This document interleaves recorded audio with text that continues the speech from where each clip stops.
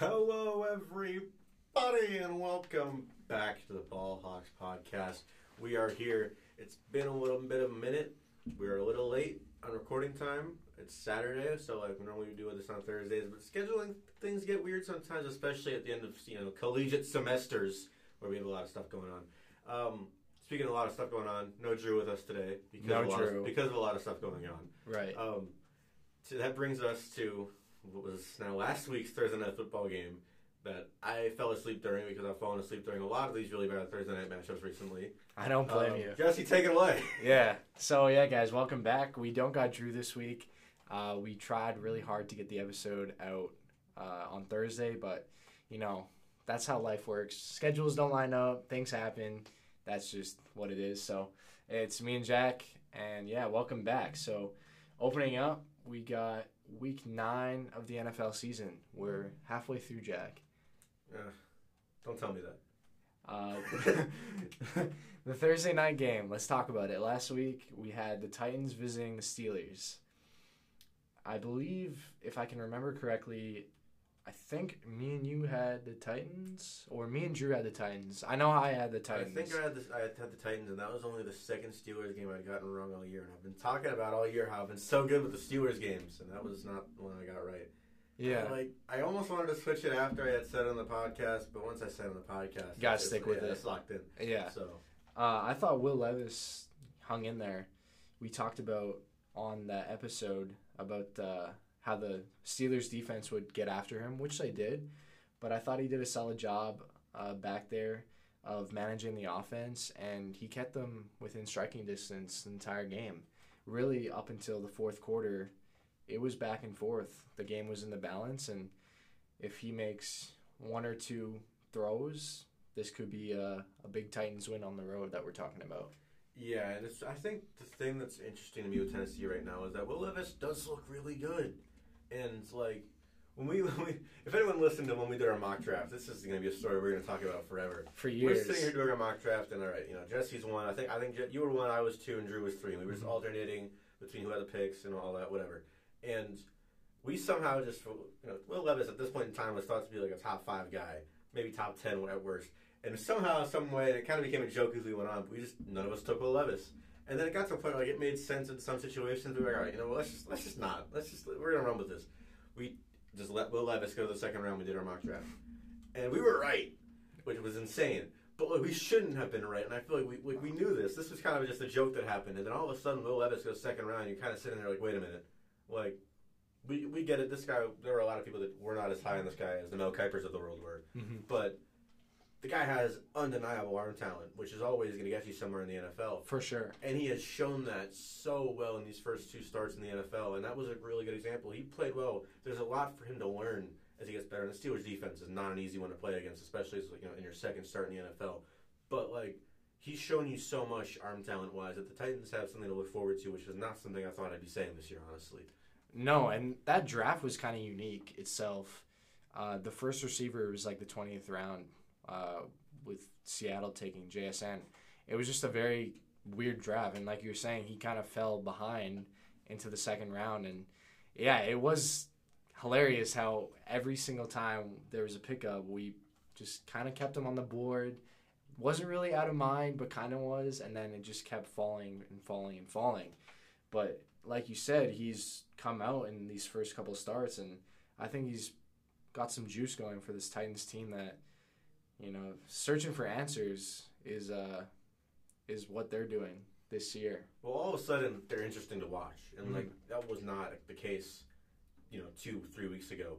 And that is something, even just for Titans fans. There's a chance, okay, you know what, Ryan Tannehill, he was good for the Titans for for what he was. Got them to some playoff games, got them to some playoff wins. But it was over, and it's been over now for a couple of years. And this gives you a reason to have excitement again if you're a Titans fan. Absolutely. I would be more than excited for the future they have. And I think if they continue to support Will Levis and give him just enough time to develop, they can really have something special there. The Steelers, by the way, because we didn't talk about much of the Steelers, they won the game. They did win the game. Kenny Pickett, for whatever reason, in the fourth quarter, just turns it on. He just, for 3 quarters, you're like, okay, why is this guy starting in the NFL? Right. And then the fourth quarter happened. You're like, oh, I got Deontay Johnson down there. Pickens generally would be down there, but he wasn't during this game. But generally, let me just dot down there, roll to the left, throw it, make a nice throw, be a 10-yard scramble, and just all of a sudden Kenny Pickett's like, wait a minute. Is he the guy? Is he not the guy? We really don't know. Nobody knows. Some guys hate him. Some Steelers fans don't like him. Some Steelers fans do like him. Matt Canada is bad either way. Like Matt Canada is bad either way. I can confirm that. Matt Canada was down on the field, and it looked like maybe it was a little better. Maybe just a tad. I don't know. They won. That's still, they still only put up 20 points, but that's better than their output has been in some of their games they've played. So, like the Steelers, they feel like they shouldn't be winning games, but they're winning games, and they feel like they're getting better as the season progresses. The only thing that's happening is this George Pickens thing, where like they won a game. And George Pickens didn't play well, and George Pickens is like, removing all the Steelers stuff for his bio and saying free me.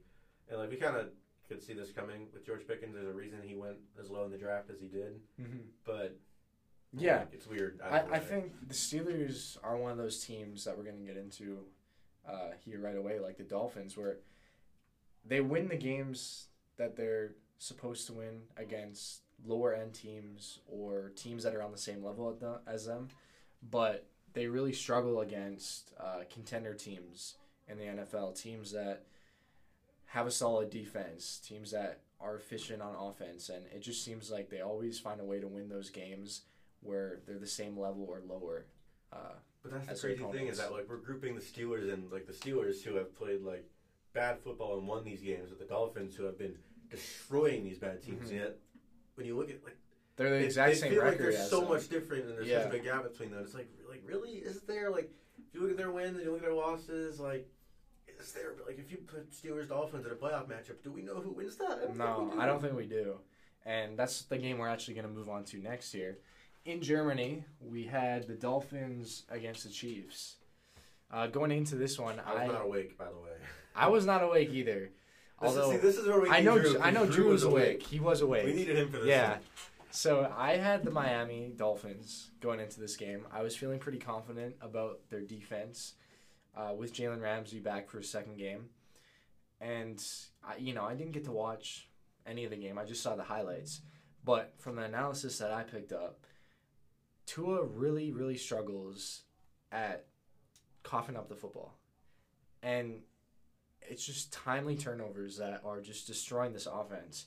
They seem to be moving up and down the field in these games, but when the pressure's on and it's third down and they need to make a play, it's almost like there's, a second of confusion for Tua, and there's a bit of indecisiveness, and he either fumbles or just kind of tosses it up into double coverage, and they turn the ball over. So I think for the Dolphins, you have to be worried. You haven't beat a really good team yet that has a winning record, and that's the reason why everyone's saying they're frauds is because if you look at the track record, they're right. They haven't beat a good team yet.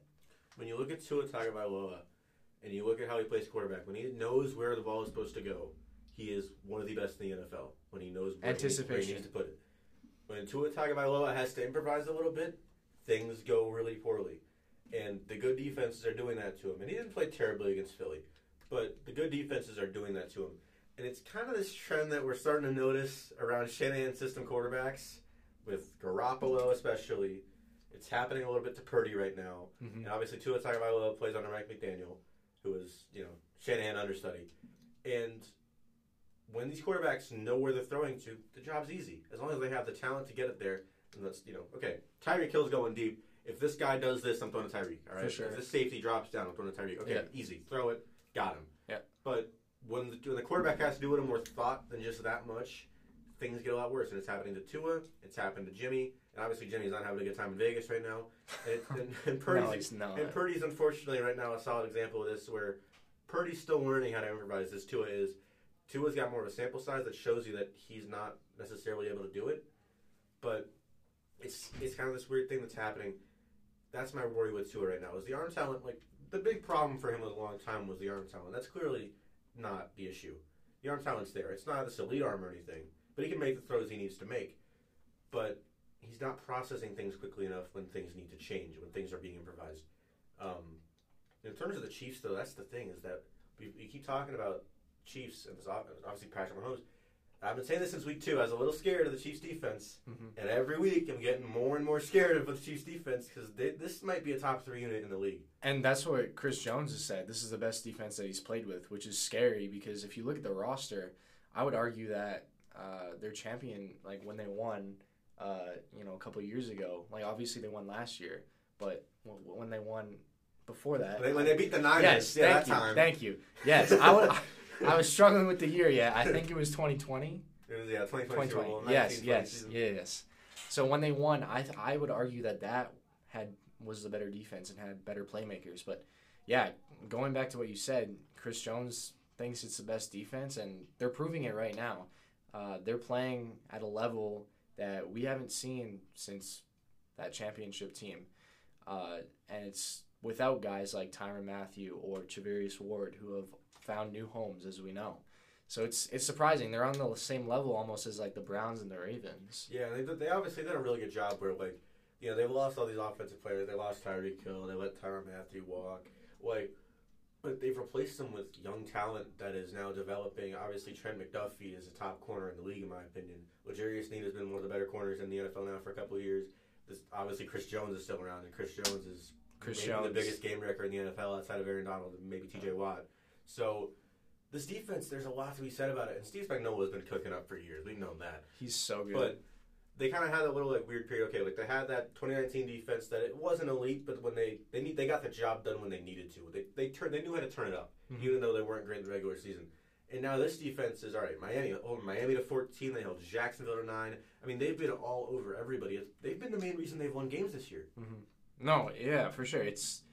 They're riding that defense, and it shows because Mahomes, from what we've seen from Mahomes, he's not playing his best brand of football. He's not. He's turning the ball over. He's not looking like the Patrick Mahomes that we know. And for them to be still winning these games, it just shows how cohesive their football team is right now. And I think going back to Tua, that's a really big problem as a quarterback. Not being able to extend the play and feel the pressure, that's probably one of the most underrated skill sets I think you need to have. And I don't know if it's that Tua needs to go back and maybe watch some like Russell Wilson highlights in Seattle, but he's got to find a way, Jack, to be able to, whether it's in practice having some blitz looks, he's got to find a way to be able to handle this pressure and roll out of the pocket and make a play because it just hasn't been there. Like you said, he's great at anticipation. When he gets a clean pocket, a clean passing lane, he'll make the throw every time. But it's when the play breaks down, that's where the problem starts. Yeah, and I think that is always something that, that's the next step for him, is that if he gets that down, the Dolphins, they're not going to stop very easily, and you have the players that they have. And that was kind of when I've been talking about the whole Shanahan system. That was kind of the thing that stuck out to me about Purdy, even early on in his career, was that he was very good at the improvisation part of the thing. Where, he would, he's not this insane runner, but he can do it. And he would make throws on the run relatively frequently. We don't see that enough from Tua because he has the legs to do it. And obviously he did it a lot more at Alabama before he got hurt, and maybe that plays into it too. But there's not enough improvisation of this Dolphins offense for me to sit here and call them a Tier S AFC team. Absolutely not. And one last thing I want to add on the Chiefs is they're sitting at 7-2 right now. They've won 6 of their last 7. They had that opening week loss, the first game of the season against Detroit, but outside of that, they've been just dominant, Jack, for the last 2 months. It feels like no team has really they lost one to Denver while Mahomes was sick. All right. Right, I don't even count that really. We all forgot about it already. So, anyways, they're doing what they do, and at this rate, they're probably gonna get the number 1 seed if they continue this. Yep, we'll see. Moving on, we had the Vikings and the Falcons.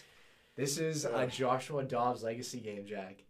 He gets obviously the Cardinals in that whole situation. He's done there. And then they trade him to the Vikings. And the funny part about this story before I get into it is from sources and everything that I know about it, at least, he was told Monday that he was starting for the next week. The source is him. Yes, the source is him. He was told Monday that he was starting, okay? So he's starting, blah, blah, blah, blah. And then Tuesday rolls around. And Jonathan Gannon's like, actually, no, you're not starting. We're going to start Clayton Tune out of Houston. Right. But don't worry. We're not going to trade you. You're not going anywhere. You're just not going to start. He's like, okay. And then his agent reaches out to him, and he's like, oh, actually, yeah, you could be traded tomorrow. And then what do you know? We wake up on Wednesday, and he's off to Minnesota. So it was just a really weird kind of situation going on. I don't know if I've seen that in a while. Yeah, I mean, we've already kind of come to learn that teams in the NFL and teams around sports in general, they'll lie about it. It's all a business. It is a business, and it's unfortunate, but I think this is a better opportunity for Josh Dobbs. I think better weapons? Undoubtedly. Yeah. Better weapons. He wasn't going to have that job in Arizona once Kyler Murray came back at the way, and not with Kirk Cousins injured. This is probably his job for the year if he wants it. And the thing with this, for me, this game, I still can't get a Falcons game right. This was like, okay, lock of the week, Atlanta Falcons against Jaron Hall. All right, Atlanta Falcons, they're going to win this game. Don't care that Taylor Heineke's playing. It's the Atlanta Falcons. Nope. Guess what? Jack picked the Falcons. They're going to lose. Like, oh my, can I get one Falcons? It's been weeks. It's been months. The Niners, I've been sitting here, the Niners haven't won a game since, the end of October. I actually don't know if they won a game in the month of November. But, wait. Hold on, calendar. Wait, recalibrate. It's November now. October. It's been since the beginning of October. It's November now. So, I think the Niners losing streak is shorter right now than my Falcons losing streak in terms of game picks. I still can't get a Falcons game right. So, from now on, if you ever listen to this podcast, we don't bet personally. No. But, if I say take the Falcons, do not do that. Take the Falcons. If I say to take the team that's playing the Falcons, take the Falcons. We're at that point right now. Yeah. I can't get a Falcons game right. We are at that point. My Atlanta Falcons record is 2-7. And it's funny to watch, I'll be honest, because I usually get most of these right. You were wrong on this one too, though. I was wrong on this one. But usually, Falcons and Texans have been my two sleeper teams that I usually get right. So. And those are the two I can't find a beat on at all. Yeah, but, I think it's a win-win for both of these teams. Kyler Murray, it's a win-win for him. He doesn't have that competition now. It's his job. We knew it was going to be his job, but he doesn't have that guy who's been playing well still on the team to kind of push him even further. So it's a win for him. Arizona gets him back. He's going to start this week. Would love to see him have a great game and come back off of his injury. And then for the Vikings, you get Joshua Dobbs, who's been playing really good football this year. The Cardinals have been competitive in all their games pretty much. They had a sneaky win against the Cowboys, and I think this is a great place for him to fit in. Justin Jefferson should be coming back next week. He was ruled out this week, but he should be coming back next week off of his injury. And you get Jordan Addison as one of your premier weapons in the conversation right now for Offensive Rookie of the Year. Just having a great campaign, and I think it's just a great place for him to be. The Vikings are sitting at 5-4, right behind the Lions. And the Lions, we know what the Lions are. They're a really solid football team. Yes, they got blown out by the Ravens, they're in their own kind of realm right now. But the Vikings, make no mistake, they're without Kirk Cousins. But let's say Joshua Dobbs can string a couple of games together here, Jack, and especially this last half of the season, they could be for sure a wild card spot. Yeah, and that's the thing for me with the Vikings right now is that there is a lot of talent there, and Josh Dobbs, if there's a shot, okay, this is where you're really going to earn your spot. If he hasn't already, if you're really going to earn your spot in the NFL, as at least a backup for a while, this is the chance to do it. You're in a division with not good defenses. You still got a pretty solid amount of divisional games left, and you got a lot of good weapons. This is a way better situation for him than it was in Arizona. Because with Arizona, it kind of, those first 4 or 5 weeks are solid, and then it kind of started to fall out for, all right, you know what, this might be over. Where the last couple weeks of that time in Arizona, they were not good. No. It kind of fell apart. Gets to Minnesota, new opportunity. This is a really, really smart guy. I mean, we've known that this guy is aerospace engineer degree. Aerospace engineer at Tennessee. He's working with NASA or whatever. And Kevin O'Connell basically said that, he was out there. Kevin was sitting on the head, said, hey, this is what the play is. He's going to do this, he's going to do this, he's going to do this. And Josh Dobbs is able to process that really quickly. And Josh Dobbs is one of those guys where, he's smart. He processes things. It's just the physical talent isn't all there. The IQ's there. And if he can, when you give someone like that the weapons that Josh Dobbs is going to have in Minnesota, they're going to have a chance to do something big. Mm-hmm. unfortunately, the ceiling for that team isn't very high. It wasn't even very high when Kirk Cousins was playing because the defense is just so bad. But they have been better the last couple weeks. But it's a bad defense. Yeah. And, I mean, you give up 28 to Taylor Heineke and the Falcons. Like, that the ceiling just isn't high. If it's at best, you get a 7 seed. You got to go over to San Francisco or Detroit, wherever. It's going to be the 2 seed. Probably not Philly. They're probably going to get the 1 seed. But a San Francisco or a Detroit or just in some odd scenario, which isn't actually that odd, Seattle.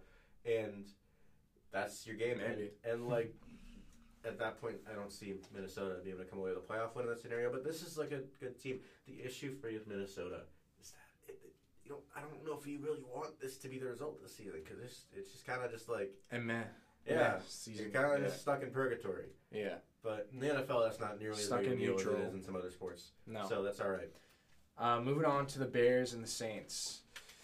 The Saints are atop of the NFC South right now. I think they're tied with Falcons or Bucks, one of the two.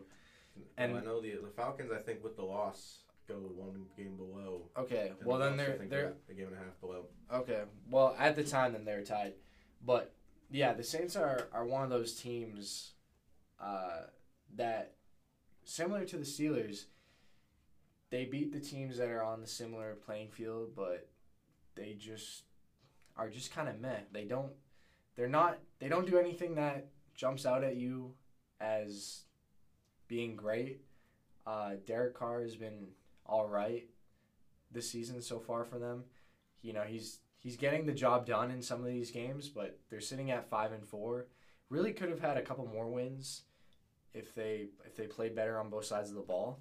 But they're kind of stuck in a division now where it's gonna, I feel like, come down to the last stretch, maybe the last 2-3 weeks, because this NFC South every week is just back and forth, and they keep switching for who's winning the division right now. Yeah, you never know what you're getting out of a Saints game. You never know what you're getting out of really any NFC South game at this point besides the Carolina game. And the Bears are just the Bears, so not much to say about that.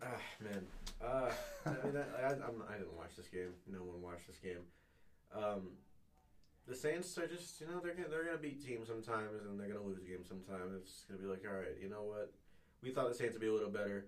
They're not. They're just the Saints. But they'll probably be the 4th seed in the playoffs when it comes to it, and probably end up taking on either Dallas or whoever comes in second in the NFC West. Yeah, that's not going to be a pretty game for them. I can already predict that in the future. Moving on, we had another NFC tilt. We had the Los Angeles Rams travel over to Lambeau Field. Wow, the Rams didn't do much of anything in this game, Jack. 3 points on the board. An interception. The 3 is good. That's about it. That's about all she wrote for the Rams. Yeah, Brett Rippon is not a good quarterback. It's one of those scenarios where, like, he hadn't started an NFL game in, like, 5 years. If you remember, Broncos-Jets Thursday Night Football, this is at least 4 years ago at this point. I do not remember. Like, Brett Rippon versus Sam Darnold at MetLife Stadium. They were both 0-3 at the time, I believe. Not a good game. I think the Jets won it. I don't really remember. But I remember watching that game and thinking, man, this is not good quarterback play. And look, you know what? Sam Darnold, Brett Rippon, they're division rivals. Well, Brett Rippon already got cut. But he got released. He didn't play well. They're like, all right, we're going to bring a new backup. I forget who they brought in, but it's not Brett Rippon anymore playing backup to Matthew Stafford. We'll come back with you on that. Yeah, we'll in fact, we'll I'll find that right now. But yeah, looking at the Packers though, they're in the NFC North, as everyone knows, and they're sitting at 3-5. We know that the Lions are leading the division right now with the Vikings close behind, but you feel like it's just one of those wins. Even though they're 3-5, they're only a couple of games back of the Lions.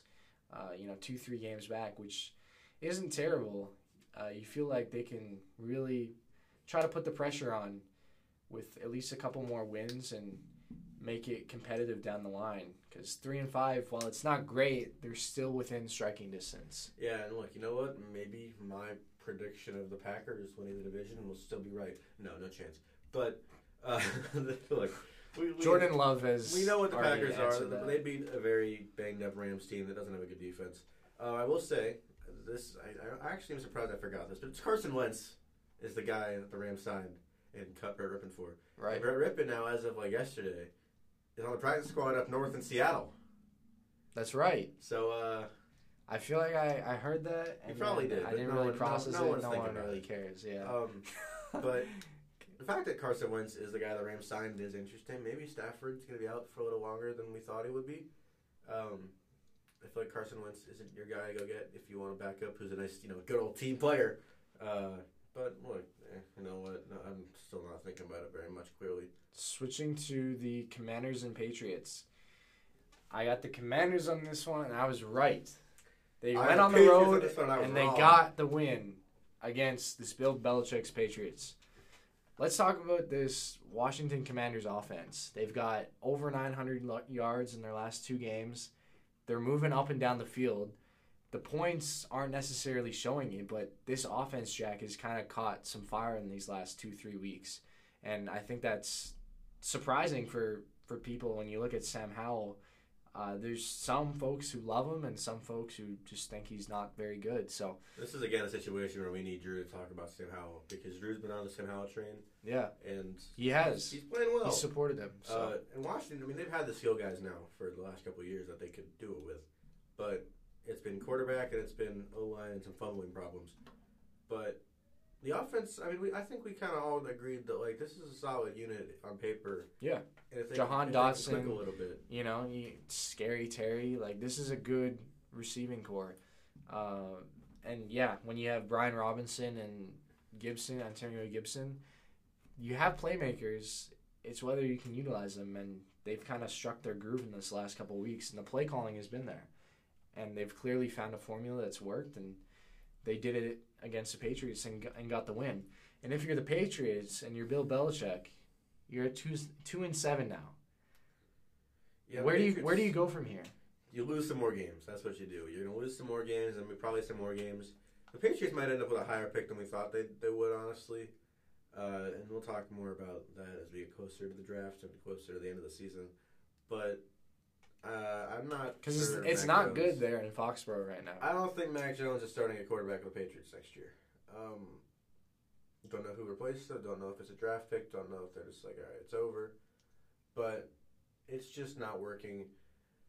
I'll tell you this. It's crazy. Will be back with the Patriots next year for a third time around is Josh McDaniels. He's gonna be back. Oh, that's where I'm at. It's the most obvious thing ever. Yes, he's the offensive coordinator of the New England Patriots. Hey, Josh, it's your old buddy Bill. All right. We'd love to have you back. We're having some offensive problems. I was wondering if you wanted to come and be our offensive coordinator again. Oh, yeah, no, I remember actually, I'm sure you saw the story where I had to tell Antonio Pierce, hey, don't you ever talk about the Patriots like that, because he started talking about when the Giants beat us that one time. I know, I thought you'd see that and want me back, man, honestly. I honestly, I didn't even like being in Vegas. I don't know why I left in the first place. My bad, Bill. All right, great to have you back, Josh. We'll draft some quarterback and give them, DeMario Douglas is their wide receiver 1 or something. Have fun. All right, that's how the conversation's gonna go. Pretty much, yeah. Mac Jones is clearly not the answer though, and it's weird to see him decline so much because you saw last year he was pretty solid. He beat the Bills at least one time, maybe both times. I can't remember. He beat some great teams last year, and it looked like he was really progressing, and the ceiling was going to be there. And he kind of rolled into the start of this season, and then we all saw the big questions. This offense just can't move the football, whether it's play calling, Mac Jones play, the O-line. Nothing's working. They're not doing anything well. And you really start to question, like you alluded to, how long is he going to be there? Because how many Mac Jones 200-yard, 2 interception, 1 interception, 1 touchdown games are we going to see this year? We've seen a lot, and we're going to see a lot more. Yeah. And I think lots of questions being raised. The Patriots haven't done him any favors, and we know this. Like I said, DeMario Douglas and Devontae Parker are your top receivers right now. Kendrick Bourne is ACL tear. As much as I love Kendrick Bourne, he's now hurt, and Kendrick Bourne is sometimes he's gonna make some great plays for you, but he's not someone you can really rely on to do all that every single week. And as much as I think it's insane that I'm gonna say this, them getting Josh McDaniels back would help Mac Jones a lot because they haven't even had an offensive mind running the offense in the last couple of years.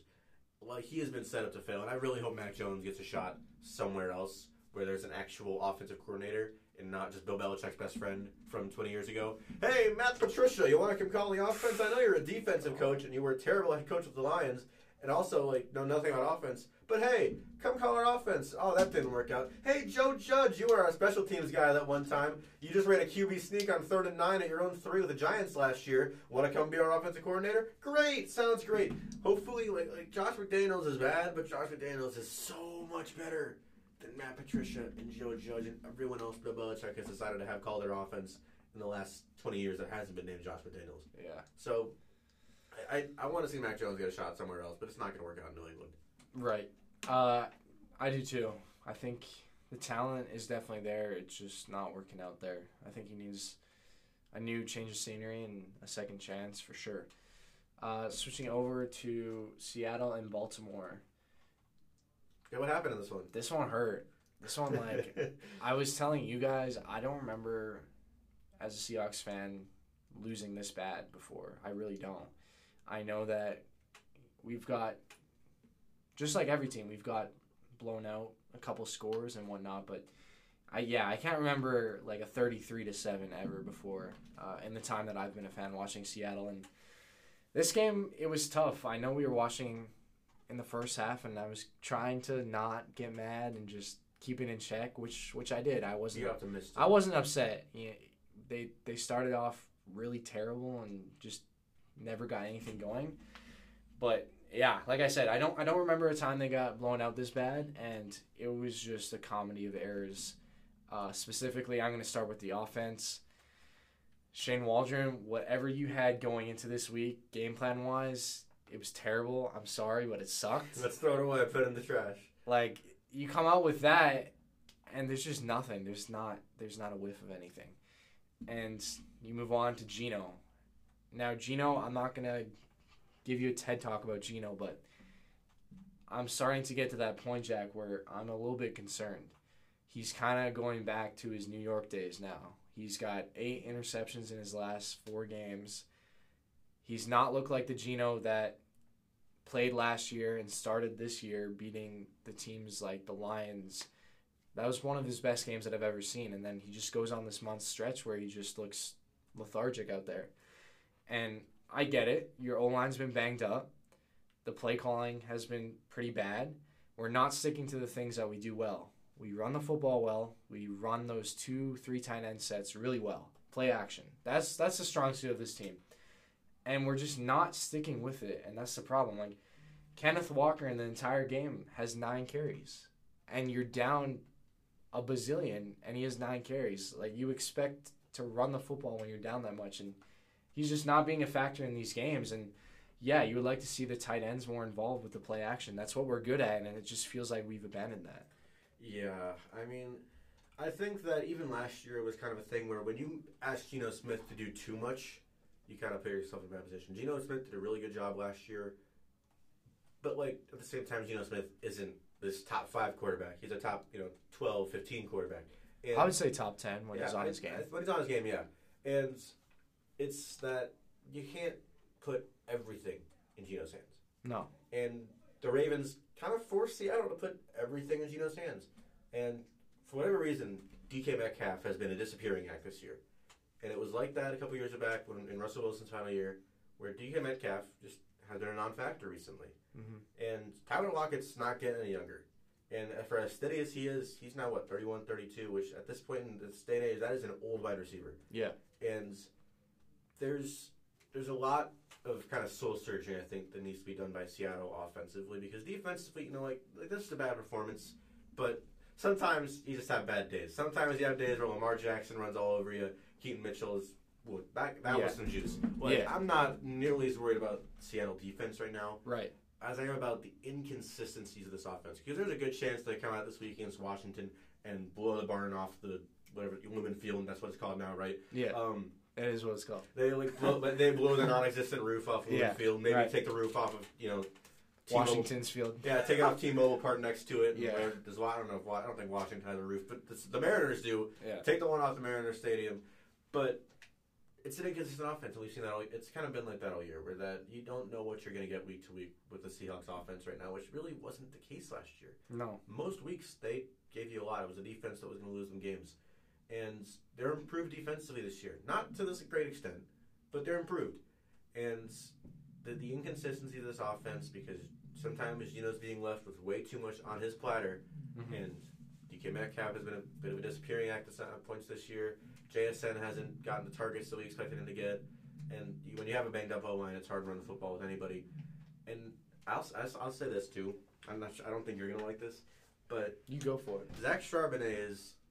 I would say, Kenneth Walker is in danger getting some snaps taken away by Zach Charbonnet here, because Zach Charbonnet has been the guy with the juice this year for the Seattle Seahawks. Yeah. Not to say Kenneth Walker hasn't been good, because he has been. No. Charbonnet's been better, I think. I can see the argument for sure. And just going back, yeah, it's definitely frustrating to watch. I don't completely understand it. It's the same play caller. It's the same offense.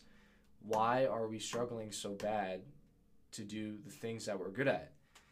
And I don't understand it, why it's the same kind of result as last month. It's almost like we just have identical game plans planned for all of these teams. And I just really don't understand it. Like, you don't stick with the run game throughout an entire game. You run the ball effectively for maybe half a game in these games and then just abandon the run. And you're right. It's concerning with Metcalf because you saw one target, 50 yards. He needs more than one target in a game like this. I get that you're down, but guys, come on. Like, this is your big Megatron guy, and he gets one target. Like, that's just not going to cut it, unfortunately. And I don't know if JSM was the right decision. That remains to be seen. I like that he has 6 targets in this game, but where are the rest of the targets for the other receivers? Like, everyone else has 1. It's, great, we get JSN involved, but you get blown out by 35 points. So, yeah, this offense is in a world of hurry right now, and I think this Commanders game is a big chance for a makeup. If they don't expose this Commanders defense, who's, by the way, if I remember correctly, they're either 28th or 29th, allowing wide receivers. And Montez Sweat recently. Their secondary has been terrible against wide receivers, just getting exposed by the likes of A.J. Brown, so-and-so, and so-and-so. Like, they just get exposed. And you're right. They lose Chase Young and Sweat, 2 of their best pass rushers. Like, if we don't take advantage of this offensively, I don't know that there's another game you can. So it'll be interesting to see. I don't want to get too much more into it. I think the defense, this was a tough game. We knew that. Baltimore, Lamar Jackson, he didn't have a great, sorry, I should rephrase that. He didn't have a game where he just wows you. You're going to look at the stats, 187 passing. Wow, I mean, it's all right. It's nothing special. But it's the players around him in this game. And Keon Mitchell just kind of sprung out of nowhere. Yeah, that was some juice. And that was like, oh my goodness. There was a lot of speed. I'm not sure what Keaton Mitchell's combine numbers, if he even was invited to the combine. Can we get him drug tested? that guy was blowing by Seahawks defenders. Yeah. And the thing is, I'll say this too, it is so easy to be a running back in that Ravens offense because all you got to do, if you're taking a read option, you have the defense is worried about what Lamar Jackson's doing with the football. And still, once you have the ball, they're like, does he have it? Does he? Where's Lamar? And that's your thing. Tackle him. But that's the thing. Lamar didn't do anything special in this game, and that's what makes Lamar so special. That he didn't do anything crazy in this game. His presence. Okay, Lamar Jackson's on the field. What is Lamar Jackson doing? And in this game, Lamar Jackson was basically used as a decoy. He did what he just made the passes he had to, had the runs he needed. He wanted to make, and then gave the ball to Gus Edwards, gave the ball to Keaton Mitchell, and that run game is just so ridiculously hard to stop. And it's such a, it's a way more well-coordinated run game than it was with Greg Roman and whatever the hell Greg Roman was cooking up up in that booth up at the bank. It's way more coordinated, and there's a lot more thought put into it. And that's about as tough a run game to stop as there is in the NFL, and there has been in the NFL for a couple years now. Yeah, they're starting to look like this 2000s Ravens team. I know a lot of people are saying that right now, and they're proving it out there. They're kind of in their league of their own. Like, after this performance, you almost have to consider them like a Super Bowl contender this far. Like, Lamar's putting a great campaign up for MVP, and this Baltimore team is hard to play against. They're tough, especially at home. Yeah, especially at home. Especially at home. You've got a blow win against the coming into it 5-1 Detroit the Lions. Leaders of the NFC North and the leaders of the NFC West at the time. Yeah, and that's the thing. Like, it's not like they're doing this to scrub teams. Mm-hmm. When the Baltimore Ravens are at home, they are destroying really good teams. It's almost like they feed off of that crowd. And if the Ravens get that number 1 seed, which is possible, they currently don't have it. I don't believe, but no, the Chiefs do. They're game back, and that's going to be a scary place to go into. But also, you know what? We said this in 2019, and we know what happened then. Mm-hmm. So don't let the Titans get hot. Look out! don't let Derrick Henry and the Titans get hot. Yeah. Buccaneers, Texans. I got the Texans in this one. I got this one right. So let's go. Texans finally got one. Yes. C.J. Stroud just keeps balling out, man. What can you say? 470 yards, 5 touchdowns. Absolutely ridiculous numbers. This guy is something special. And I know that Bryce Young has not had the supporting cast, and we haven't really been able to see what he's capable of. But, man, you got to tip your hat to C.J. Stroud and what he's been able to do this year. It's as impressive of a rookie campaign as I've ever seen. Yeah, and what's so incredible about this is that, like, C.J. Stroud, we all knew the talent coming into this is that, okay, he's got a good arm, he can move around. And your question was always, okay, this guy at Ohio State had 3 first-round receivers. Right. And, it's not hard in college NFL, in the Big Ten where you're playing. Olave, Harrison. You're playing against, there's 2 teams in the Big Ten who really ever give you that much competition, which is Michigan and Penn State. And Penn State last year wasn't anything super special. Mm-hmm. So you're playing against these Big Ten defenses, which, you know what, I'll say this, Big Ten defenses aren't bad. You got Iowa in there. But when you got Marvin Harrison Jr. and Chris Olave and Emeka Egbuka will probably be a first-rounder this year, and you had JSN. You had all these weapons. And that was the question: is like, all these Ohio State guys, they get drafted, and then it's like, all of a sudden the weapons aren't there, things don't go as well, their anticipation levels aren't there, they just don't have it. But guess what? C.J. Stroud comes out and he has all of that there, and you know what? It helps. He's got receivers too here. Yes. But nowhere close. This isn't like this insane group like he had at Ohio State, where you've got, like I said, 3-4 first-round receivers. Mm-hmm. But his anticipation levels are so good, and that's what makes him stand out so much. He's a rookie quarterback who throws with the anticipation of a veteran. And the thing is, though, you hear that a lot about quarterbacks. Okay, this rookie quarterback is really smart. Or, keyword or, this rookie quarterback has really good arm talent, or is really, Not both. Not both. There's rarely both. Yeah. And that's what makes C.J. Stroud so special.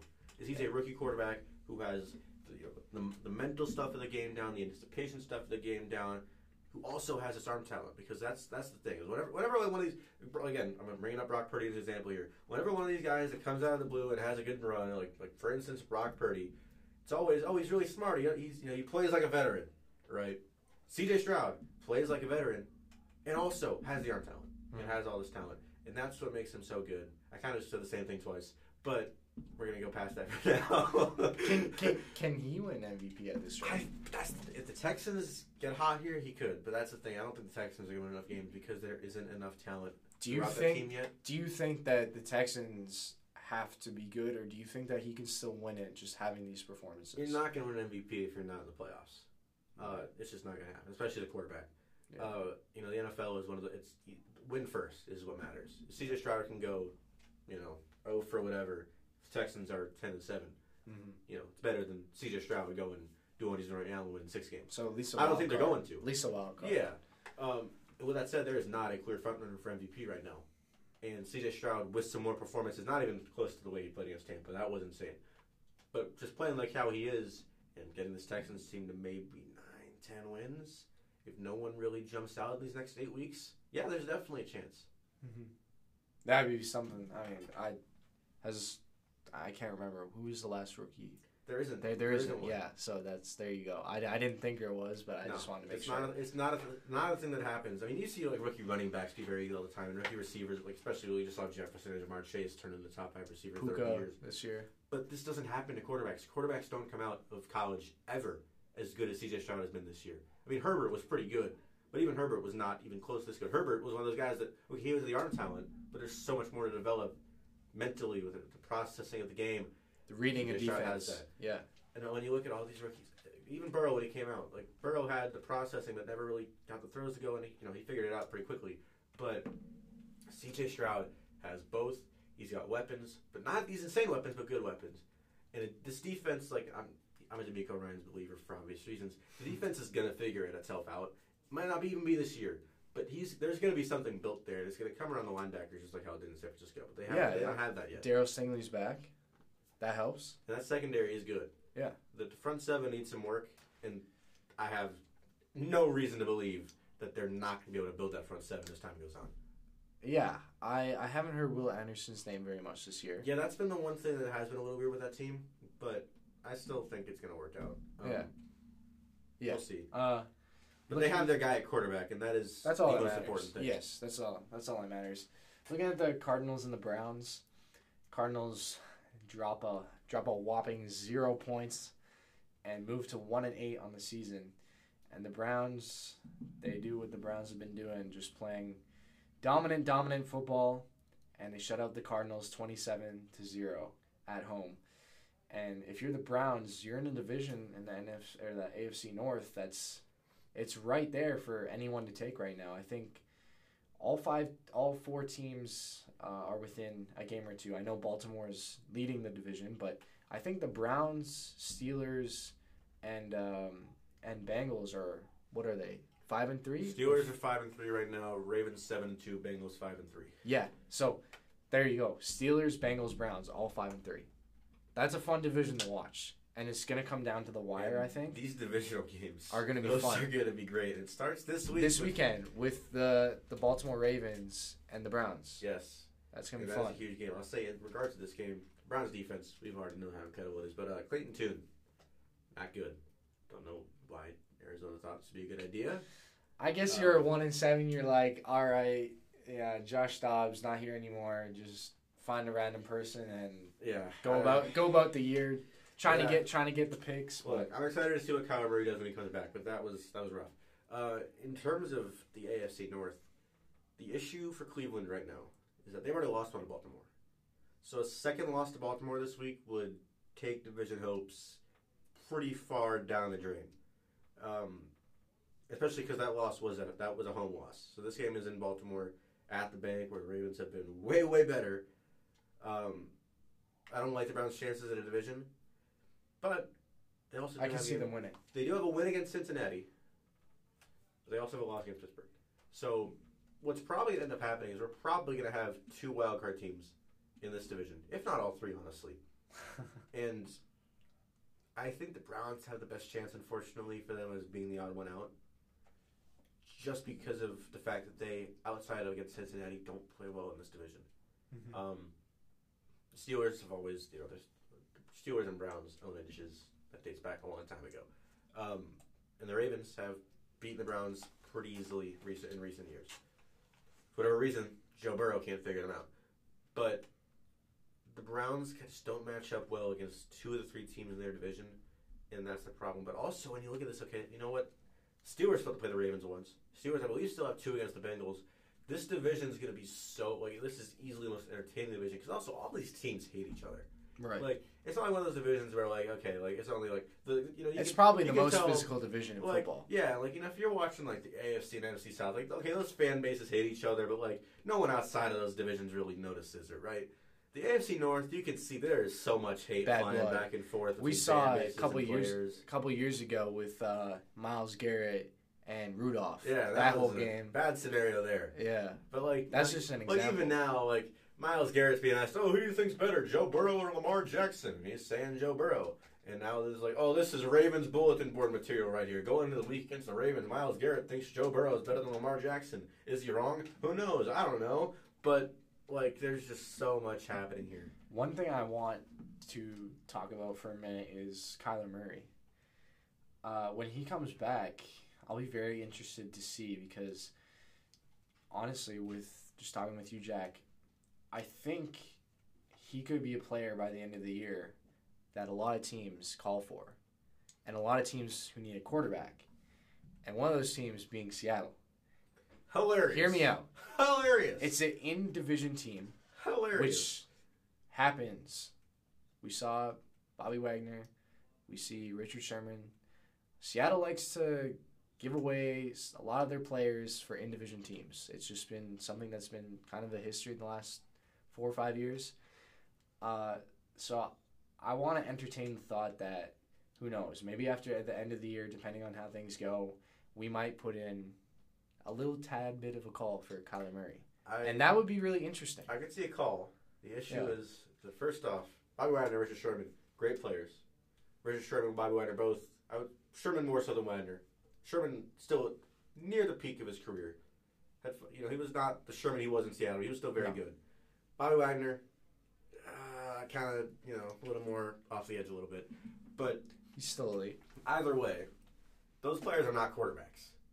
And that is the difference with Kyler Murray. And the other difference is those guys signed elsewhere. Bobby Wagner was like, you know what? I didn't like the way Seattle treated me this year. I'm going to go sign with the Rams to kind of give it to him. Right. Richard Sherman. Yeah. Wasn't really much like a give it to him type of thing. It was just the Niners made the best offer for him. But again, he was a free agent. Kyler Murray's got 3 years left on his deal. Mm-hmm. First off, the money situation there of having Geno Smith under contract and Kyler Murray under contract, that'd be like $80 million for quarterbers. Right. I think Geno's expires either next year or the year after. Geno's got a 3-year deal. I'm not sure what the outs look like. I'm sure the Seahawks have some sort of insurance in there. Yeah. Based off the fact that it was there, he's been paid for 1 good year. They would have to, for sure. I think it's interesting to talk about. It is interesting. It makes sense. It makes so much sense. Because we need a quarterback. If Kyler Murray wasn't in the division. Yeah, the future is not Geno Smith. We know that. He's only going to have a couple more years left. We're not going to extend him.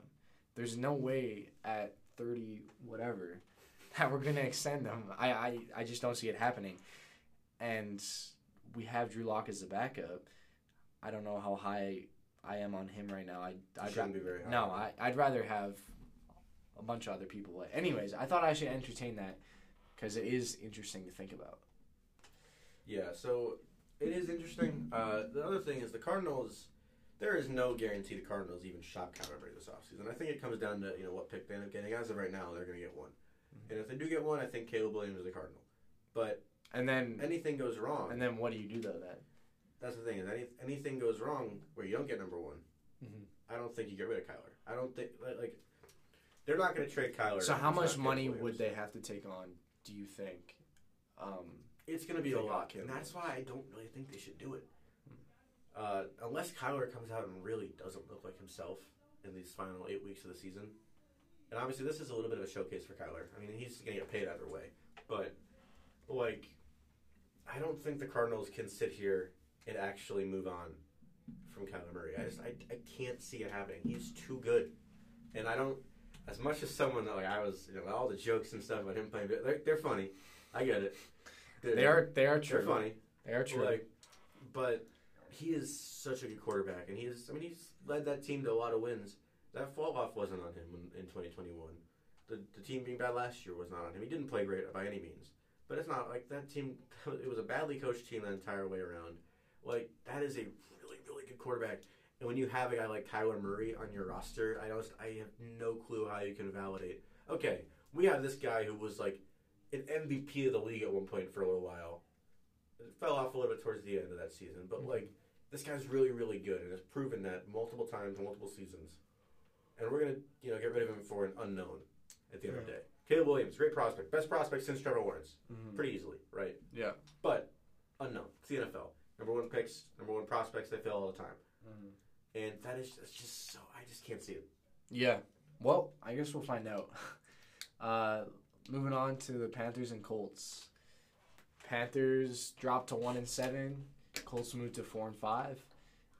Not too much for me to say on this one. I didn't watch it, but yeah. If you're the Colts, you have to be pleased with what's going on. You lose your guy in Anthony Richardson at the start of the year, and here you are at 4-5, kind of a middle lingo part of the season here, where you're right around the cusp of making a run for the division, but still not quite there yet.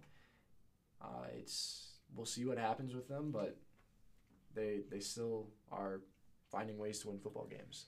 Yeah, the Colts, they were one of the worst offensive teams in the league last year with Matt Ryan at quarterback. And you make the change, okay, Gardner Minshew's playing quarterback really most of this time, and the Colts are now all of a sudden one of the best offenses in the NFL. They haven't put up less than 20. They're the only team that hasn't put up less than 20 in a game this year. With really the only change being a quarterback, and it's not like this has been some huge upgrade. It says a lot about what Shane Steichen has done for this franchise. And on the flip side, and this is the perfect game to talk about this with, Frank Reich, not a good coach. And I think Frank Reich is the next guy on my agenda of guys I just don't think should be coaching the NFL right now. Josh McDaniels was that guy for a while. He's gone. That's been settled. Frank Reich is next on this list. Frank Reich has made the Carolina offense and the Carolina Panthers look terrible after making the Indianapolis Colts look terrible. Clearly, the Colts, talent-wise, were not that bad. No. They're showing it right now. There was one change offensively. The O-line went from being really good, and then Frank Reich came in, the O-line was bad. And then now Frank Reich is gone, the O-line's good again. And the Panthers finally kind of figured out the O-line. They had their franchise left tackle. And then Frank Reich comes in. And now the O-line can't block. And the franchise left tackle all of a sudden doesn't look like a franchise left tackle. And you have a rookie quarterback playing terribly. I didn't like the Frank Reich hire at first because it seemed just like a really lazy retread hire, and it's not working. It's not working. It's not working, and I don't see it changing, Jack. I really don't. I think they're gonna go on to this year. It's gonna be between them and the Cardinals. And one thing we were watching for Seattle, the worst record. Yeah, and when we were watching Seattle and some of those games this past week, I kept telling you I hate screen passes where it's one guy out in front blocking. Because, okay, great. They're just not effective. It's just unless you have a really, really good run blocker guy out there, first blocker, and also a really, really good receiver out there, like an A.J. Brown or a DK Metcalf or a Debo, someone who's built to do stuff like that, it generally doesn't work. No. So when you're throwing those to Adam Thielen, or whoever else on that Panthers receiving core who's not built for that, first off, at least try giving it to Jonathan Mingo if they do that. It's anyway, either way, don't like it. When you're giving those to Adam Thielen, I just don't know what you're expecting. I don't know what you want Bryce Young to do. I don't know what you want your offensive line to do. I don't know, you're setting your guys up for failure. Right. No, it's not good what's going on there.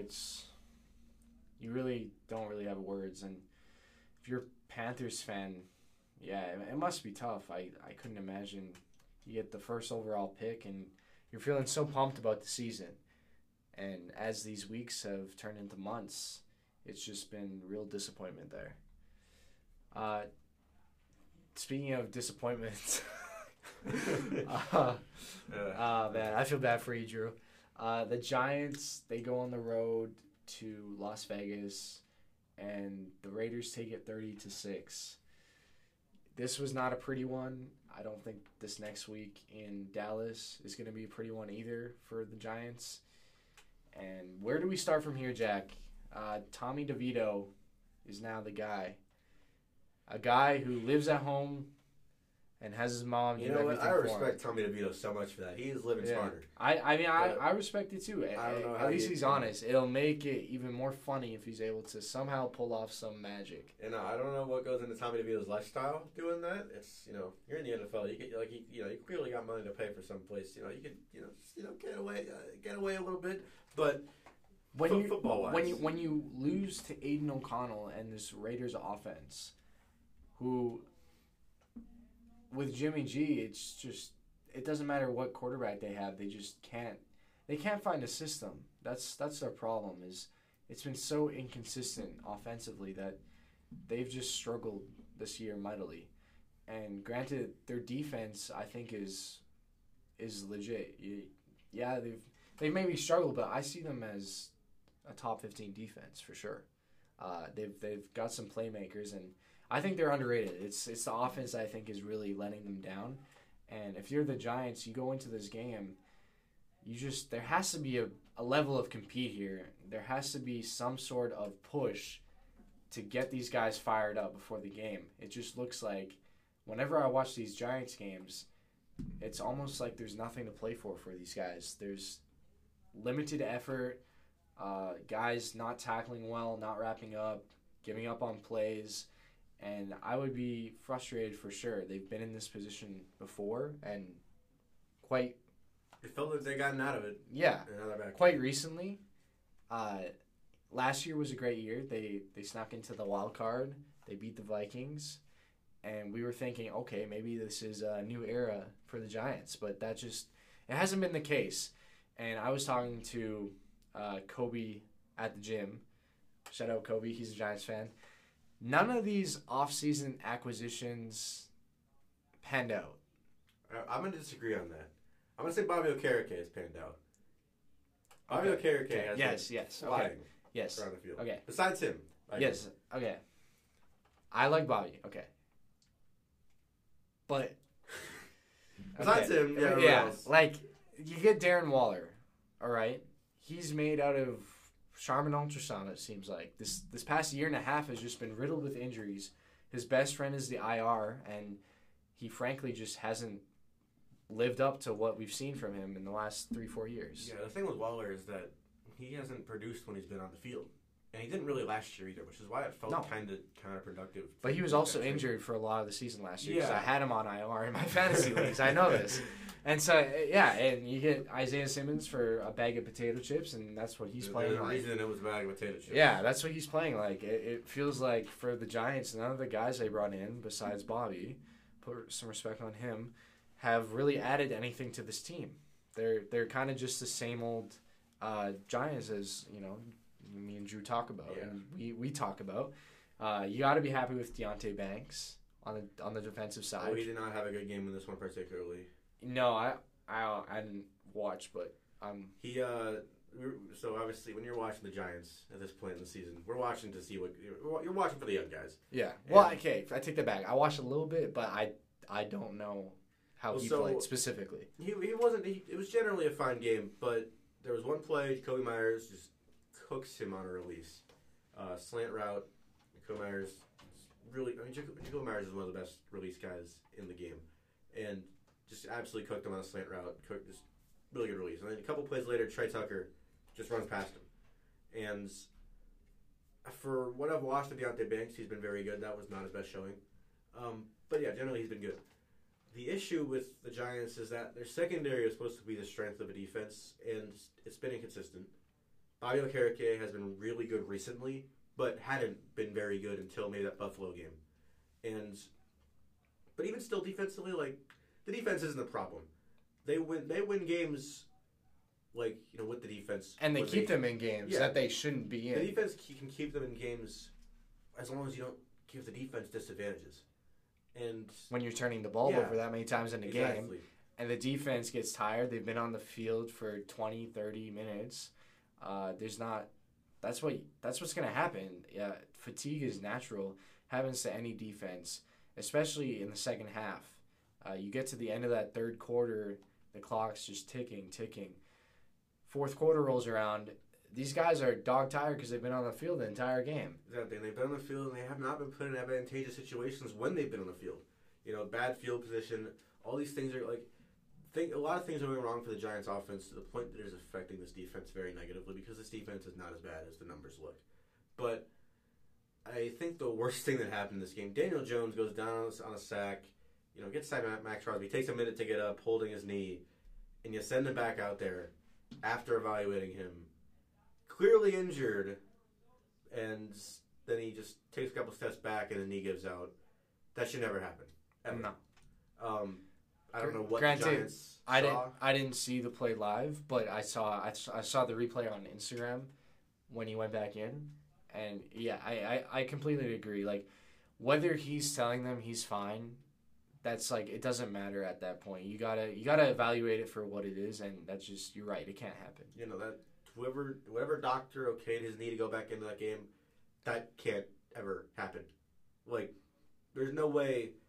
Whatever happened, you're not tearing your ACL on a drop back. Even if it wasn't fully torn before that, you're not tearing your ACL on a regular drop back. And I don't think he would be fighting to try to get back into that game anyways. We don't know what was said, but personally, if I was in his position, I'm not going to say, oh my God, but I'm not going to be like, oh yeah, it's 100%, put me back out there right away. If something's wrong and that's your knee you're talking about, that's long-term injury. Yeah, and that's the thing, is that whatever process went down in the tent when they looked at it, whatever he said, whatever they saw, I'm not. Clearly didn't check We're out. not med majors. We're here for journalism. There's Yeah. there's a med school down the street, but that's just it's not something that it's not acceptable. It just can't happen. It's Yeah. not acceptable. Yeah. And I feel terrible for Daniel Jones because this very well could be his last shot in a Giants jersey and made in the NFL, and that is just It terrible, sucks. terrible way for that to happen. In terms of how Tommy DeVito did as his replacement, not good. It's not going to be good. We didn't. I don't think any of us had the Giants, even if we didn't think they'd repeat their success from last year. I don't think any of us thought they'd be in contention to get Caleb Williams, but they're right there. They can't control their own destiny here necessarily in terms of lose out and get them. But I mean, they're gonna get a top pick, and I think that it needs to be taken. It needs to go to a quarterback. You have an out on Daniel Jones after next year, so you'll have 1 year having to pay Daniel Jones and having to pay a rookie quarterback, which obviously isn't ideal, but I think You got to get it done. Yeah. And Whatever's there is clearly not working, and this was one of those years where it was a build-off year from last year. Like, all right, you make it into playoffs. Okay, you get a wild card win. All right, let's see what we can do this season. Let's build off of that. Yeah, Maybe make the playoffs again. Crazy idea, right? Get into the wild card, beat the wild card, win a division game. Okay, build off of that the next year. Not saying it works like that, but that's kind of the mindset and where the team should play, and we just haven't seen that. Yeah. And like I said, defense is a lot better than I think the numbers show, but the offense hasn't helped them. And now you're without a quarterback. It's not Daniel Jones is playing well, but now you are truly without a quarterback. Yeah, it's not going to be pretty. Sticking with the NFC East, we had the Dallas Cowboys take on the Philadelphia Eagles, and this was one of the best games I've ever seen Dak Prescott play, Jack. He was on it right from the start. 3 touchdowns, over 350 yards. It was one of those games that Dak Prescott has every so often where you look at him and you say, wow, he can be elite when he wants to. He can hang with the best defenses. He can be efficient and move the ball and score with this Cowboys offense. And it was one of those games, and we saw it. This Philly defense is tough. Like, I know I talked about the Browns and the Ravens as being one of the best, and the Chiefs are right up there. But this Eagles defense it's as tough as it gets as well. You got playmakers on every single level. They bring in Kevin Byard to add some help where they don't even need help. Like, it's ridiculous how he's cooking up. Like, yeah, I don't know why teams keep trading with him. Yeah. Because he's not losing trades. No, he's winning. And going back to what I was saying, Dak Prescott was a foot and a half, a yard away from winning this game. He doesn't step out with 1 to 2 inches of his foot on that 2-point conversion. They just need a field goal, and they were in field goal range with 45 seconds left. They were. Tony Ferguson. Oh, wait, no, sorry. Caleb Ferguson. No, wait, that's a pitcher. Jake Ferguson. Caleb Ferguson pitched for the One Dodgers of the Fergusons. Tony is. Yes. Who's Tony? I don't know. Anyways, Ferguson. I'm just going to call him Ferguson. He goes down a half a yard back into the end zone. That's a major. They go ahead. Instead, they turn the ball over. And you just look at plays like that, and it's like, wow, a yard and a half can really determine a football game. And that's what they say. Football games, doesn't matter if you win by an inch or a mile, a win is a win. And that's what it was. The Cowboys had chances to win, and they couldn't get it done. But you have to be encouraged if you're the Cowboys. You go into a hostile territory, and you compete, and you put a very respectable performance against a really good Philadelphia Eagles team. Yeah, what sucks for Dallas is that they played about as well as they could possibly play in Philly, at Lincoln Financial Field, and they lost. And I mean, what changes? How can they? How do you get better from that? You don't know. They did, and this in typical Cowboys fashion, they just found the weirdest ways to lose this game. Because if Dak doesn't step out there and gets in, this is a whole different game. But I don't know what goes through Mike McCarthy's mind in red zone situations and whenever there's like less than 2 minutes left. Yeah, you talked to me about that. I just don't know what's happening in Mike McCarthy's brain where he because Mike McCarthy, we all give him a lot of crap and whatever. He's a pretty solid offensive mind, right? Like he knows what he's doing. He needs a lot of talent to get it done, but he knows what he's doing well enough. Yeah. Okay, sure. For whatever reason, it just stops clicking when things get really kind of rough, and it's kind of like the same thing that they do every time in these situations. They get down there, they have no problem getting down there. But they have problems once they get to about like the 40 to 30. Things get weird. I don't know. Things get weird. Things get wacky. Dak Prescott starts doing some weird things. They start, the clock. We don't know how to manage that. What's that? Like, and this is just another really good example of that. There is no world where that final pass isn't in the end zone. No world where that's not going in the end zone. I get it. You're giving your guy a chance. CeeDee Lamb is the guy you want to throw it to. Throw it to CeeDee Lamb in the end zone. Just has to be. It can't be short. You're giving yourself one thing to do. Okay, let's get it. Let's throw it to the end zone. That's our best shot. And you're not giving your guy a chance if it's short. And I think we've just seen that so many times this season. It feels like whether it's the last play of the game on 4th down or you need a touchdown, these teams are just not finding a way to give their guys a shot. And you need to in that situation. Like a check down for 5 yards is not going to get the job done. And I get that it's the first read and it's the easy hot route. It's your check down and it's open, but it needs to go into the end zone. That's the only way. I'd rather have it picked off in the end zone than have it short. Exactly. The throw, it has to get there. I get it. Hail Mary from the 40 doesn't reach there. Okay, cool, whatever. But this is obviously, it was from the 30. This is a makeable throw. I get that Philly had like 8 defenders stacked in there. It has to be in the end zone. It just has to be. And this is just another episode of Dallas Cowboys. And especially because CeeDee Lamb, you have to feel confident. 11 receptions for 190 yards. Like, some of them were yak catches where he got lots of yards, but he was making contested catches everywhere. Like, it would make probable sense that he was the last guy that was able to make a play, and we just didn't see it, unfortunately. Yeah, and that's just where Dallas is at right now. This is obviously a really good team, but they have a lot of blow-ups, first off. They have a lot of blow-ups. They can't figure things out. We're going to take a time out. I just checked the score because I was checking it a couple minutes ago, and the Arizona State Sun Devils just beat the UCLA Bruins in football, 17-7. No one saw that one. I don't know what the line was for this one. But Chip Kelly, man. Chip Kelly, what's going on over there, Chip? In LA, that's wild. What is going on? Oh, Chip Kelly. He never fails. They find a way to win a game after losing the last 6 or whatever it is. Well, they beat Washington State at home a couple weeks ago. Okay. And then you go to Utah last week. Losing the last 6 out of 7. And you give up 55 to Utah. You get blown out by the Utes. Yeah. And Utah just lost to Washington today, which isn't a bad thing. Everyone has lost to Washington this year. But Utah, you give up 55, but the defense, this ASU defense is really good. That's the thing they have going for them right now. That's it. Yeah, the starting quarterback tonight was technically starting tight end Jalen Cunningham. Yeah, we'll get back to you next season when we have a starter at every position that's supposed to be there. Yeah. Moving back to the NFL, Sunday night we had the Bills and the Bengals. This was hyped up for a while. You had, we know the situation with Damar Hamlin last season, with the game getting postponed.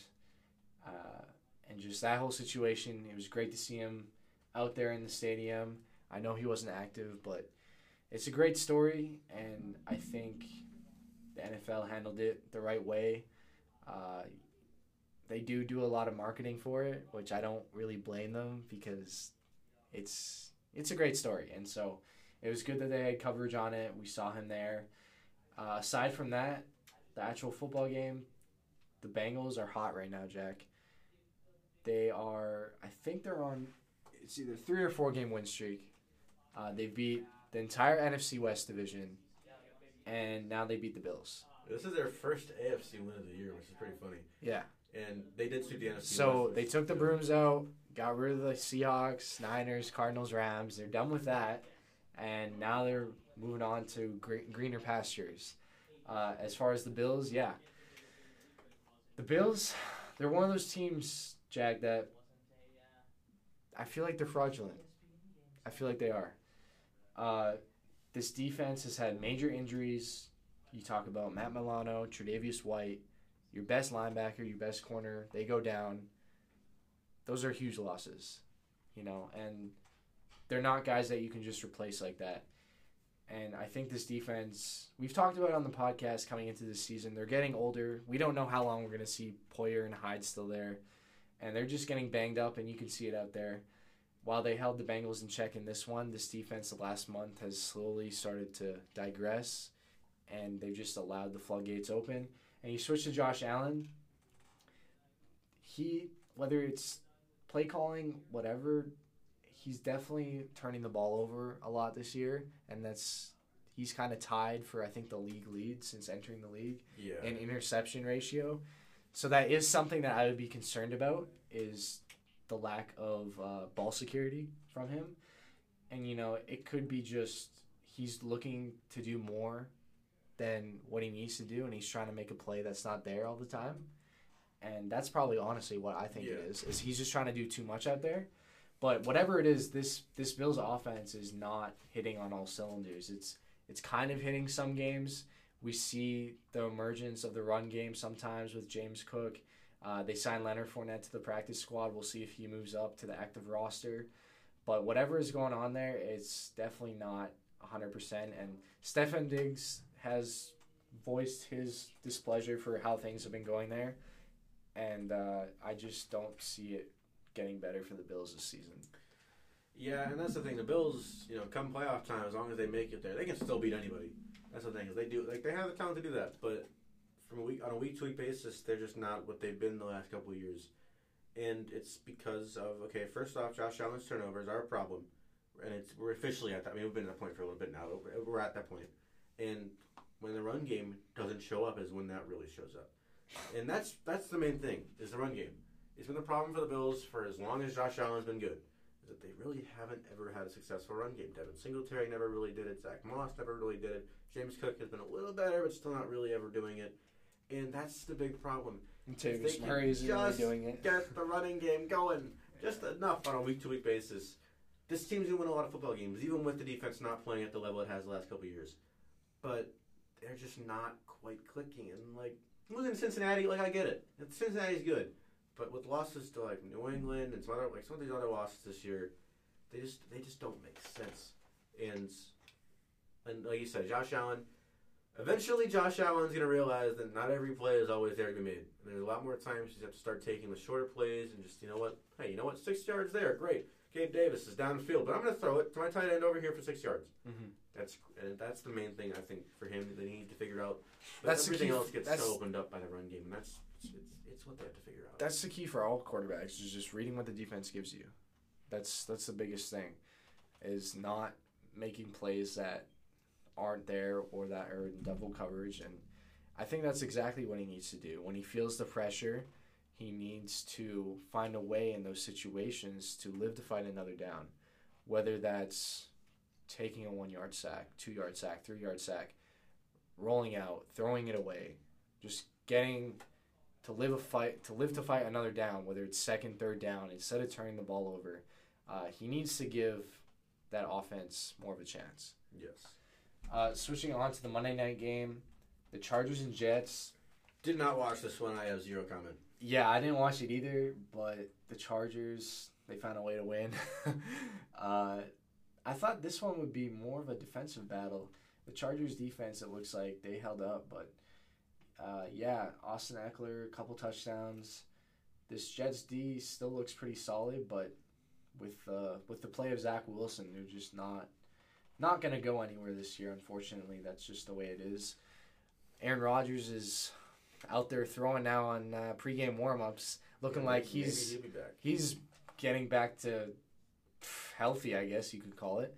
We'll see. I don't know. He's a lot healthier than most guys are off an Achilles at this point in time. Yeah, I don't know how he's out of boot and crutches and throwing and moving.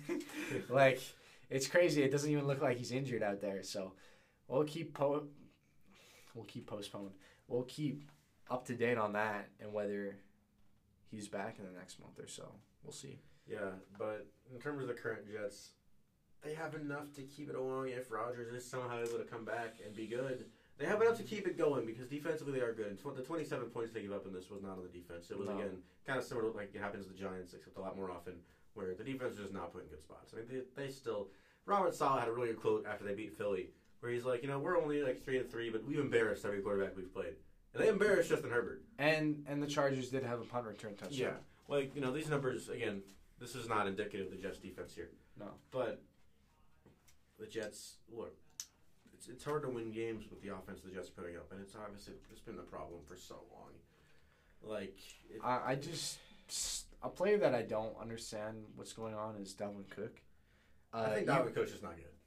Well, but that's the thing, though, is if he's not good, why are you going out and signing him? Because you got him for nothing. That's just the one player that I just don't get and how he's being used in these offenses. It's almost like he's just not present. Like he's getting 2 to 3 carries a game, and Breece Hall has declined from last year.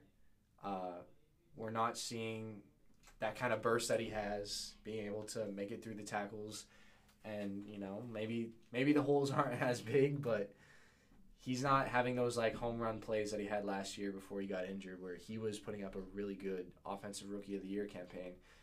We're just not seeing it out of him, and I think when you have a guy like a veteran like Dalvin Cook, I would utilize him more often and maybe split the carries 60-40 or 70-30, but right now it's like 90-10, and I just don't see that as a formula for success. I think I disagree with you on this one purely just because I don't think Dalvin Cook is very good. And I agree with you that Breece Hall has not been quite what I think we all hoped he would be. But, I mean, I'm out on Dalvin Cook. That's my thing. I'm fully out. I'm still in. I still think he's got some game left. I don't think he's completely washed yet, but you would like to see that Jets ground game get going because you can't rely on Zach Wilson. It's just we've seen what that is, and it doesn't work out ever. So, yeah, we're at that point in the episode, Jack, where we're gonna give our game picks for this week. I know we had the Thursday night game. Drew's not here, but I did in fact take the Bears in this one. I forgot to make my picks. Well, for that game particularly. Okay. Well, so I've now missed 2 games. I took the Bears, so we're chilling with that. We got that win right here. Yep. Nice. I've now missed 2 games in the season. They were both the Bears Thursday night games. I just, didn't even think about them. I'm honest. When the Bears are on Thursday night football, I'm not thinking about watching Thursday night football. I still watch it, but I'm not thinking about it until like an hour before. I'm like, oh, Thursday night football's on. I'm gonna watch that. Yeah. First one, we got the Patriots at home against the Colts. So here's the funny thing is Jalen Hurts is on a bye week this week, and I picked up Mac Jones because he was the best quarterback remaining. I got the Patriots in this one. Oh man, yeah. I do not have the Patriots in this one. Not for that reason. I just think the Colts are better. Yeah, I will say that honestly, not the worst move because the Colts defense is bad. Yeah. So it's not the worst move there, but Bengals Texans. I love how CJ Stroud's been playing, but I gotta take Joe Burr and Houday at home. Yeah, I got the Bengals. Vikings Saints. I like what Josh Dobbs did last week. I got the Vikings. I was so close to going New Orleans. I was really close. I was like, you know what? I just thought about how much the Vikings kind of own the Saints over the last couple of years. So you know what? I'm just gonna stick with Minnesota. Jordan Addison's going for 70,000 yards tomorrow. Let's do it. Steelers Packers. I got the Steelers. This one is not going to be close. See, I can't say that because the Steelers, I think they're going to dominate. But the Steelers, they never can. They just can't. Yeah, I know it's not close. They never can win by a large margin, but I just haven't seen. If there's a game they're going to do it. I've seen nothing for the Packers with Jordan Love. Yeah, I also got the Steelers. I think it'll be close just based on the fact that the Steelers just are going to somehow make it close, and then just do the Steelers. It'll be the Steelers. Hey, we're gonna suck for 3 quarters, and then kind of figure it out in the 4th quarter. Bucks Titans. I got the Bucks in this one. I do not. I have Tennessee. I think the Bucs defense is just better than the Titans defense. That's just why. It is a lot better. So I'm believing in Will Levis. I believe in you, pal. We made a lot of fun of you during the draft process, and you lost your girlfriend. Sorry about that, man. We believe in you, Will Levis. She's very good looking. I don't know why Morgan Wallen did that to you. Yeah, she was very hot. Maybe he's mad about the Braves losing in 1998. But oh god. Yeah. Or the Braves losing this year, actually, now that I think about it. 49ers, Jaguars. You go first. I have the 49ers winning this one. I want to go the 49ers very badly, but I'm taking the Jags just purely because they've lost 3 in a row, and it's in Jacksonville. This is, the hope here is that, the 49ers got a bye week, and all right, let's figure it out. Let's figure out what's going wrong. And the Jags also have that's the thing. The Jaguars are always off a bye. They're not really trying to figure anything out, but they're off a bye. The big thing in this game, Deebo Samuel is back with the 49ers, and as of 20 minutes ago, Trent Williams is back with the 49ers. And that'll be the first time that they'll all be healthy since this losing streak started. No, I mean my pick regardless of that. You know that. But that's the rationale behind it. I'm excited to watch it. Well, I'll be able to watch it. Yeah, I'm excited to watch it. It'll probably be the best game of the week. So. Yeah. Ravens Browns. Wow, it's 90% of people, Jack, picking the Ravens in this one. I'm in that 90%. I'm also in the 90%. Yeah. And I'm in the 85% of Atlanta Falcons believers. Me too. Let's get this one right. I'm finally getting one right. If the Cardinals beat the Falcons and screw up if I get another Falcons game wrong because they lost to the Cardinals, oh my God, dude! I'm gonna just stop picking Falcons games if this happens. Honestly, I might go Cardinals. I don't know what the line is. Cardinals money line. Plus 300. Actually, here after this podcast drops, should I say it? I'm switching it. You're switching? I'm switching it. I'm going Cardinals. Kyler Murray's back. James Conner's back. Enough said. That offense is gonna figure it out. And honestly, the line on this game should go from I don't know, Cardinals. If I had to guess, Cardinals plus 300 on money line. That's my best guess. Maybe 250, maybe even 200. That line's gonna go to even after the people in Vegas cheer that I chose the Falcons. They're like, oh wait a minute, the Falcons are gonna win. We gotta change that line right now. Yeah, I think when you get your two, don't bet, but when you get your 2 best offensive players back, that has to help you out. That's why I'm switching because I remember Connor's back, and obviously Murray. Lions on the road against the Chargers. I got the Lions. They're a complete team. They had the one bad loss against Baltimore. I think they're just that good. Lions. Cowboys Giants. I got the Cowboys at home. Unfortunately, Tommy DeVito, I pray for you. It's gonna be ugly. Ugly. I mean, that might be the worst loss anyone has this season. Maybe even worse than the other time the Giants lost to the Cowboys this season. And it's the highest spread I've seen, 98%. I've never seen that before. I want to say there was a 99 at some point. There's been a couple 99s, I think. I want to say Cowboys Cardinals was a 99. Really? And I've never seen. I don't remember that because this is the highest I've seen. 98. Yeah, I think there's one other. I don't know which one it was. Seahawks Commanders. I got Seattle at home. That's my squad. Yeah, I also have Seattle at home. That's a make or break game for them. Raiders Jets. Man, this is a stinker. I got the Raiders. I got those New York football Jets because the Raiders, they're coming off a nice high last week. They beat Tommy DeVito at a boy. There was for some reason, smoking cigars after that. Look, you know what? I respect it. They were so happy that Josh McDaniels was gone. This was a celebration of Josh McDaniels being gone more so than the win. But that high, I think, is going to... Actually, this game's in Vegas. I thought it was in New York. But still, this game is... I'm taking the Jets. That defense is pretty good. It is. Bills, Broncos. I'm taking the Bills. I know I said they're frauds, but they're going to find a way to... The Broncos are not good, so, it kind of counteract there. Yeah, no, the Bills. Okay. I think there's going to be 40 points scored in that game, by the way. We'll see. I think I put 42. Okay, well, we'll find out. But, yeah, guys, that wraps up this episode. It was a duo with me and Jack. Thank you guys for tuning in again. We are officially halfway through the NFL season, and we've already started Week 10. We'll be moving into Sunday slate tomorrow, And we'll hopefully be coming out with another episode on Thursday. That's when we'll aim to do the next podcast. So, once again, thank you guys. Take care and enjoy yourselves.